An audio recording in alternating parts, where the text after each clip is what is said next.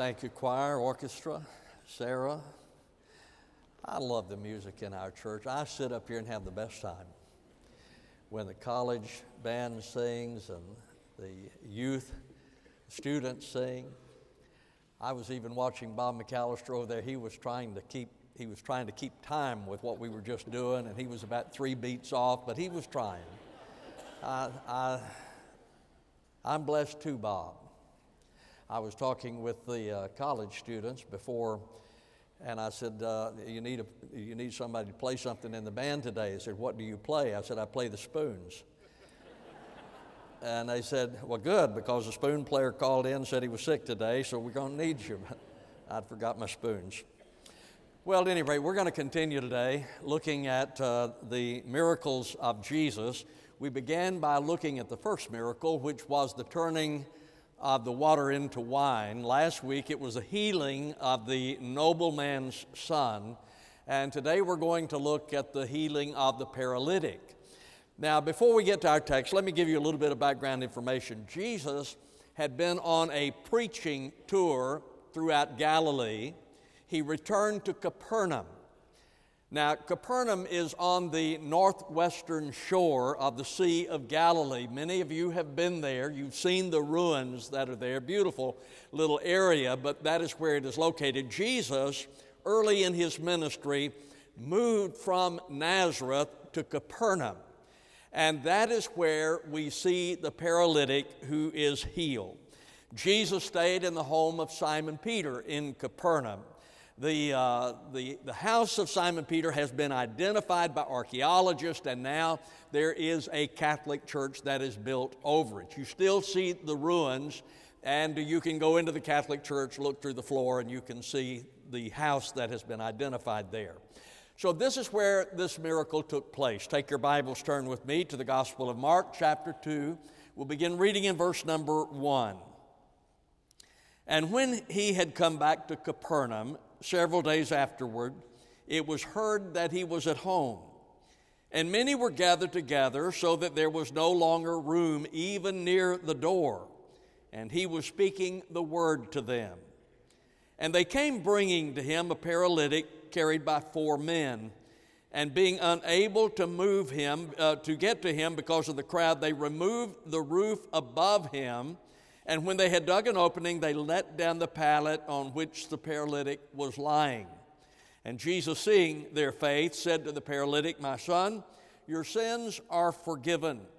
But there were some of the scribes sitting there and reasoning in their hearts, why does this man speak that way? He is blaspheming. Who can forgive sins but God alone? And immediately Jesus, aware in his spirit that they were reasoning that way within themselves, said to them, why are you reasoning about these things in your hearts? Which is easier to say to the paralytic, your sins are forgiven, or to say, arise and take up your pallet and walk? But in order that you may know that the Son of Man has authority on earth to forgive sins, he said to the paralytic, I say to you, arise, take up your pallet, and go home. And he rose and immediately took up the pallet and went out in the sight of all, so that they were all amazed and were glorifying God, saying, we have never seen anything like this. When I read the story, the part that stands out in my mind is that sentence, we have never seen anything like this. What is it that was so significant that they would say, we have never seen anything like this? It reminds me of growing up and where I grew up. If there was something extraordinary, if there was something unbelievable that happened, someone would normally say, I've been to 3 rodeos and a goat roping, and I've never seen anything like this. Well, that's sort of what we have here. They have never seen anything like this. What was it? What was it that they had never seen before? Well, I don't know. Maybe it was they had never seen such compassion of these friends. Verse number 3, they came bringing to him a paralytic carried by 4 men. The word paralytic means dried up or paralyzed. Maybe he had a stroke. We don't know what it was, but we know here was a man who was not able to get to Jesus because of his condition. He was helpless. He could not get to Christ on his own strength. We looked at the story not long ago about the man who was at the pool of Bethesda. He had been there for 38 years. And according to John, an angel would come stir up the water. The first one in would be healed. Jesus came by and said, "Do you wish to get well?" And the man said, "Sir, I have no man to put me into the pool when the water is stirred up. But while I am coming, another steps down before me." Jesus, I don't have the power to get into the water in order to be healed. I am helpless. Did you know that is a good picture of a person who does not know Jesus Christ? We want people to be saved. We want them to know the Lord. We want them to be born again. But folks, someone has to share the gospel with them. They're not able to get there on their own. Romans chapter 10 verse 14 says, "How shall they believe in him whom they have not heard?" How does someone believe in Jesus when they have not heard of Jesus? And how shall they hear without a preacher? You see, what he is saying to us in that passage of Scripture is, how can someone believe in Christ when they've never heard of him? Someone has to share the gospel with people, the good news with people. When they hear the good news, that is the seed of God planted in them. The Holy Spirit then is able to use that seed to draw that person to faith in Christ. So here's a man who was helpless, according to the Bible. He could not come to Jesus on his own. And I see these four friends who cooperated to bring him there. It says again, verse 3, they came bringing to him a paralytic carried by four men. They cooperated together. These men wanted their friend to come to Jesus, and so they worked together to get him there. They cooperated. Paul understood that in a spiritual sense, in which he said, "I planted, Apollos watered, but God was causing the growth." We would love to see this world come to know Jesus, would we? We would love to see people saved. If that is going to happen, then we need to work together. Because God has given us different gifts. The Apostle Paul said, "For the body is not one member, but many." Now we look at this body in the comparison. There's one body. It has hands to pick up things, feet to walk, an ear to hear, eyes to see, mouth to speak, but there's one body. That's what Paul said about us. We have different gifts that God uses, and when we work together, then we're able to reach people for Christ. When we work together with the gifts that God has given to us. In fact, I was thinking about that even in our staff, gifted differently, and that's a wonderful thing, because the church is ministered to that way. Now I look at Richard. Richard has the gift of compassion. That's very important in reaching people, because it has been said, people don't care how much you know until they know how much you care. So we have to have that spirit of compassion, and Richard has that. Others do as well, but Richard has that spirit of compassion. Steve has a gift of evangelism. Seldom ever is there a Sunday in which he has not led someone to the Lord or reached out to someone and they come forward during the service, because he has that gift. And then Wes has the gift of discipleship.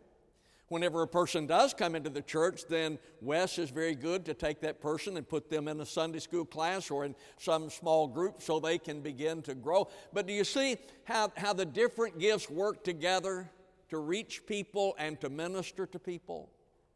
Then we have the Pooh Boys, Philly Pooh and Scotty Pooh. I don't know what their gift is. I'm just teasing. They're more gifted than the rest of us combined. But the thing that is beautiful to me is when I watch our staff and I see that God has gifted each one differently, and yet when we work together, we put God's gifts together and work, then we see the Lord do wonderful things. I also noticed that not only did these four men cooperate together, but they were also determined, which is important, because there are always obstacles to keep people from the Lord. Now look at verse number 4. And being unable to get to him because of the crowd, they removed the roof above him, and when they had dug an opening, they let down the pallet on which the paralytic was lying. Now then, in this case, it was the crowd that separated this man who had a need from the Lord. They could not get the man to Jesus because of the crowd, and oftentimes it is the crowd that keeps people from the Lord. For instance, Zacchaeus wanted to see the Lord, but there was a crowd that separated him from the Lord. That's the reason he climbed up into a sycamore tree so he could see the Lord, and the Lord saw him there. But it was the crowd that separated him. There's a story about the woman who had an issue of blood. And she thought to herself, if I can just get to Jesus, if I can touch the hem of his garment, then I will be made well. But there was a crowd that separated her from Jesus. I would guess that there are some of you, and the Holy Spirit deals in your heart and draws you to Christ, but the crowd intimidates you. And you're not willing to make a commitment to Christ because the crowd stands between you and the Lord, and you're intimidated by the crowd. Sometimes it's the crowd. Sometimes it's your friends, it's your peers that stand between you and the Lord. The scripture tells the story of Bartimaeus. Bartimaeus was a blind beggar who sat outside Jericho and would beg. One day Jesus went by, and he had heard about Jesus. He was familiar with him. So when he heard that it was Jesus coming by, he began to cry out, "Jesus, Son of David, have mercy on me. Jesus, Son of David, have mercy on me." And the Bible says in Mark chapter 10, verse 48, and many were sternly telling him to be quiet, but he kept crying out all the more. His friends were there, said, "Bartimaeus, knock it off. Be quiet. You're embarrassing yourself. You're embarrassing us. Be quiet." But he cried out all the more, "Jesus, Son of David, have mercy on me," because he believed that Jesus could heal him. He believed that Jesus could give him sight, and he would not allow his friends to stand between him and Jesus. Sometimes it's our friends. Sometimes it's our peers that keep us from Christ. Sometimes it is religion. I believe that was true with the Apostle Paul. The Apostle Paul, before he became the Apostle Paul, was a religious man. When he persecuted the believers, it was to honor his religion. He believed that he was doing the service of God, but his religion was keeping him from Jesus. There are always obstacles, folks. There are always obstacles standing between you and Jesus. To come to salvation, to be responsive or obedient to the Lord, there are always obstacles that have to be overcome. Look at verse number 4. And being unable to get to him because of the crowd, they removed the roof above him, and when they had dug an opening, they let down the pallet on which the paralytic was lying. That one verse lets me know that these men were not Baptists, because this project would not have gotten out of committee until they knew who was going to pay for the roof. They are destroying a roof. Somebody's going to have to pay for it. Who's going to pay for it? There are always obstacles to overcome. And as I look at these men, they labored to bring their friend. You see, because compassion is not just feeling, compassion is also doing. It is not real compassion just to feel for someone who is hurting. If compassion is legitimate, if compassion is real, then it does something. When I look at these men, they had compassion for him, so they carried him to Jesus and they tore off the roof to take him to Jesus. They worked. If we're going to reach our community for Christ, if we're going to reach students for Christ, if we're going to reach our world for Christ, then we have to work. There's no shortcut. Some years ago in my ministry, I tried to make everything convenient. I thought if we put it on a good night or we do this or that, we make it convenient, then they'll participate. We will not reach the world for Christ through convenience. It is going to take work. It is going to take sacrifice. So maybe it was they had never seen such compassion. Maybe it was they had never seen such faith. The Bible says in verse 5, and Jesus, seeing their faith, said to the paralytic. Maybe they'd never seen that kind of faith, and that was the reason. Faith is a little bit ambiguous to us. I think the best definition of faith is found in Hebrews 11:1, that says, now faith is the assurance of things hoped for, the conviction of things not seen. The word assurance in the King James Version is translated substance. I personally prefer that because I think that it depicts more what faith is. Substance. Faith is substance. Faith is assurance. Faith is substance. Something beneath us. Stance on which I can stand. Faith is substance. It's something beneath me on which I can stand. Vine says it has the meaning of confidence. So these friends stood on the belief that Jesus could heal the paralytic. Conviction means the evidence that things not seen are true. The conviction, faith is assurance, faith is conviction. The evidence that things not seen are true. Sherwood Eddy wrote, faith is not trying to believe something regardless of the evidence. Faith is daring to do something regardless of the consequences. Now, faith is defined, but if it's biblical faith, it has to be demonstrated.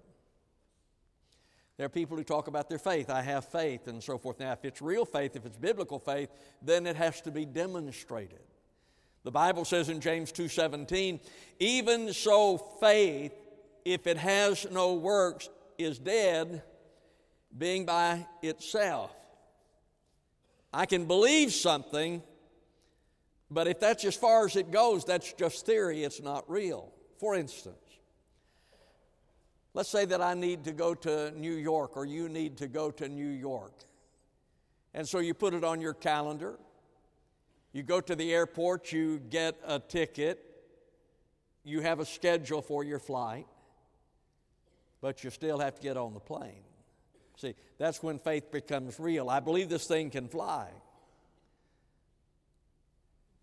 If you believe that it can fly, then you get on the plane to go to New York. These friends believed in Jesus, therefore they brought the paralytic to Jesus.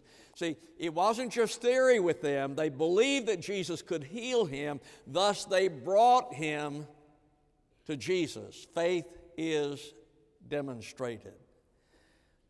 Noah believed the word of God, so he what? He built an ark. It was because he believed the word of God that he built the ark. Joshua believed the promise of God, so he marched around the city of Jericho waiting for it to fall. What we do is evidence of what we believe. These men had faith that Jesus could heal him, thus they brought him to Jesus. Maybe it was they had never seen such opposition. Maybe it was faith. Maybe what they're referring to is the opposition. Look at verse number 6. But there were some of the scribes sitting there and reasoning in their hearts, why does this man speak that way? He is blaspheming. Who can forgive sins but God alone? There is always opposition standing in the way of someone coming to Christ, and oftentimes it is religion. And here the opposition came from the religious leaders, the scribes. Vine says they were ambitious of honor, which they demanded especially from their pupils. Now, these are the religious people standing in the way. Did you notice that? It's interesting to me that it says they were sitting there. Well, why could this man not get in to see Jesus, the paralytic? Why could he not get in to see Jesus? Because there was a crowd standing in the way. They couldn't even get in. And yet these religious leaders had gotten there early enough so they could get a seat. And they're sitting there. They're not sitting there to learn. They're not sitting there to worship. They got there early and they are sitting there to criticize. And they criticized the message in verse number 7. Why does this man speak that way? They criticized the message. They criticized the method. He is blaspheming. Who can forgive sins but God alone?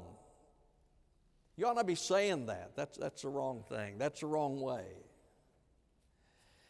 It reminds me, and I'm sure that I've told the story before, but when Dwight L. Moody would issue an invitation when he would preach, he'd give an invitation for people to respond to Christ.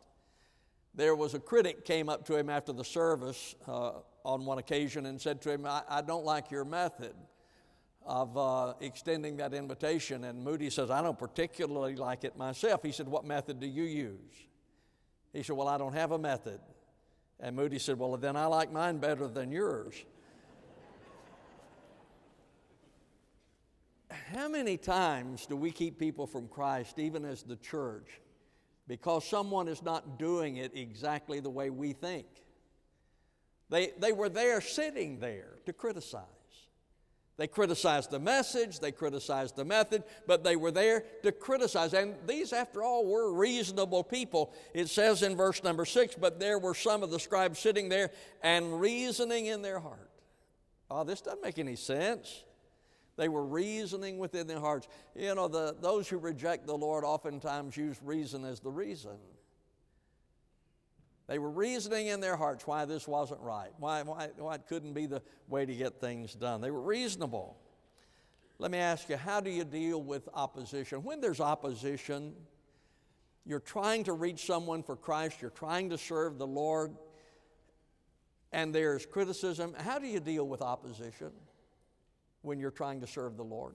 Well, look at what Jesus did in verse number 8. And immediately Jesus, aware in his spirit that they were reasoning that way within themselves, said to them, why are you reasoning about these things in your hearts? Which is easier to say, your sins are forgiven, or arise, take up your pallet, and walk? In other words, Jesus just ignored them. I mean, here he is this man has been brought to him. He is paralyzed. They are criticizing the way Jesus is doing it, and he ignores them. He just goes on and heals the man. Billy Graham said, I make it a policy never to answer critics, but to go on in the way I know is God's will. You see, we have to be more attuned to the voice of God than the voice of critics, because there's always opposition. Maybe that's what they hadn't seen before. Or maybe they had never seen such power. Now, in verse number 11, I say to you, arise, take up your pallet, and go home. Hebert said this is a threefold command directed to the paralytic, which involves faith, arise. Jesus said to a man who was paralyzed, arise. Well, that's going to take a little bit of faith. I mean, the man could have said, arise, that's the reason I'm here. I can't arise. I'm paralyzed. Arise required faith. Hebert said, take up your pallet demands his prompt obedience. Arise, take up your pallet, and go home. He would be a standing witness there to Jesus' authority to forgive sins. So Jesus said to the man, arise, take up your pallet, go home. Faith, obedience, witness. Look at the power in verse number 12. And he arose and immediately took up the pallet and went out in the sight of all. Jesus gave the command, and when Jesus gives the command, he gives the power to fulfill the command. My friend, when the Lord gives you something to do, he gives you the power to do it. When the Lord calls a church to a task, he enables the church to fulfill the task. We see the power, and then we see the response. Verse number 12 continues, so that they were all amazed and were glorifying God, saying, we have never seen anything like this. How did they respond? They were amazed. You know, Jesus is amazing, is he not? He really is amazing. in his healing ministry. Matthew chapter 12 says, "Then there was brought to him a demon-possessed man who was blind and dumb. He healed him, so the dumb man spoke and saw, and all the multitudes were amazed." The healing power of the Lord is amazing. When he healed the paralytic, when he healed the son of the royal officials, amazing. It's amazing what God does. His teaching is amazing.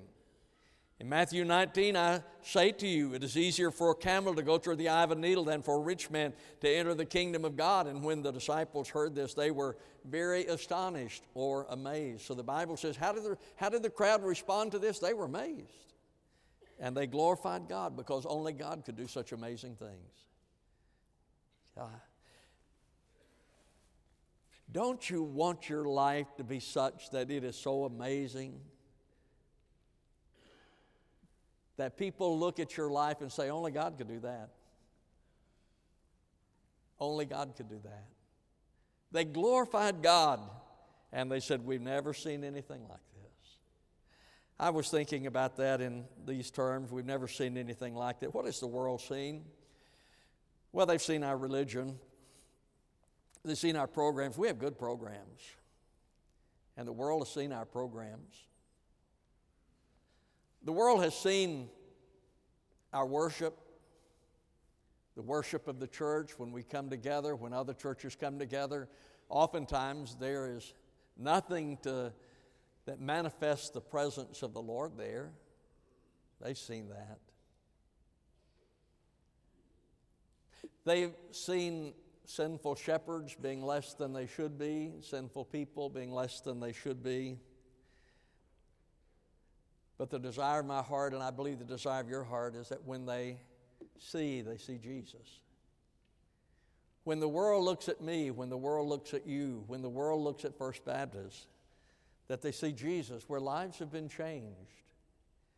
And I know the story of so many of you, how the Lord changed your life. Only God could do that. Only God could do that. When the world sees us, that they see lives that have been changed, they see Christians who care. They don't just talk about caring, but they really care. They see people who love their enemies, even when they're not loved back. So let me close this way. When the world looks at you, what do they see that is amazing? When the world sees you, what do they see that is amazing? Is it your compassion? Is it your faith? Is it the power of the indwelling Holy Spirit?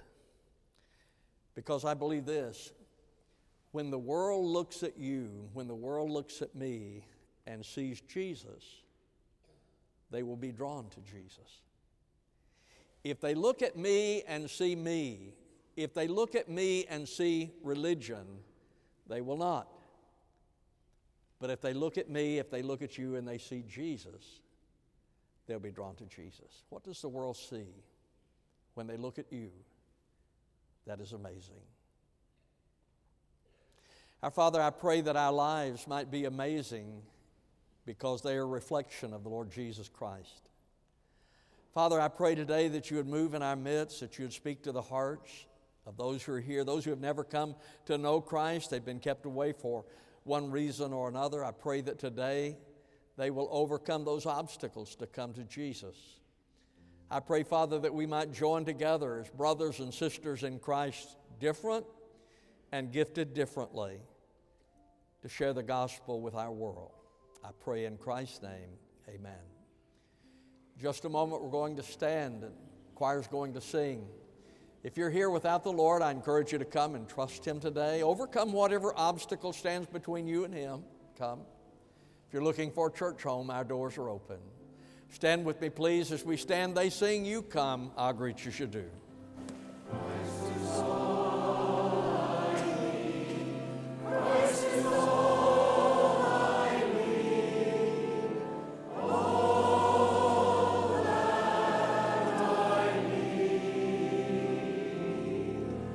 Christ